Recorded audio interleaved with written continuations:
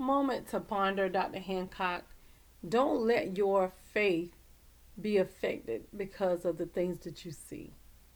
So many times that eye gate will get us in trouble, and because of the way it appear, we might have some reservations in our heart about believing what God has said. But in Ephesians 1 and 18, King James says, the eyes of your understanding being enlightened, that you may know what is the hope of his calling, and what are the riches of the glory of his inheritance in the saints. So the eyes of your understanding through the word of God, so that you can understand what God said, what it means, and that he understand that he's not going to change his mind because we are in our feelings. You know, this flesh will fool you. It will fool you every time. But I also wanted to do a new translation, amplified.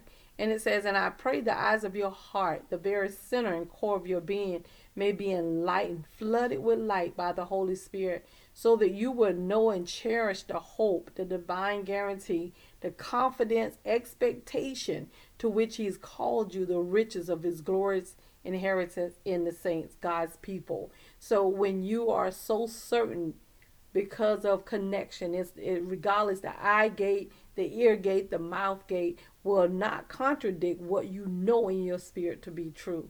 But sometimes when we don't have that relationship with God, it causes us to doubt God. And our relationship, he wants fellowship with us. So we should be moving every day in the direction so we can hear what he's saying.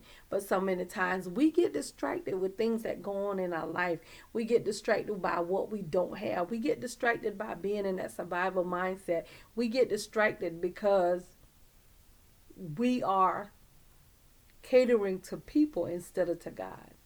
And then what happens in the end when it's time for judgment, we don't understand. But the word didn't tell us to put all of this in man. He said, work out your own soul salvation with fear and trembling in God.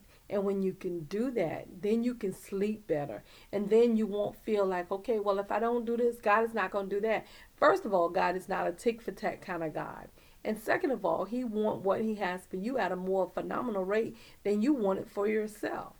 So just understand that he has the power to tear it down or just come in, but he doesn't. We are free moral agents, and we can invite him in. If we don't invite him in, he won't come in. And this is the confidence that we have in him, that when we ask anything according to his will, which is his word, he hears us. And if we know that he hears us, we know that our petitions are granted. Real talk, Dr. Hancock. We need you to like, comment, subscribe, and share.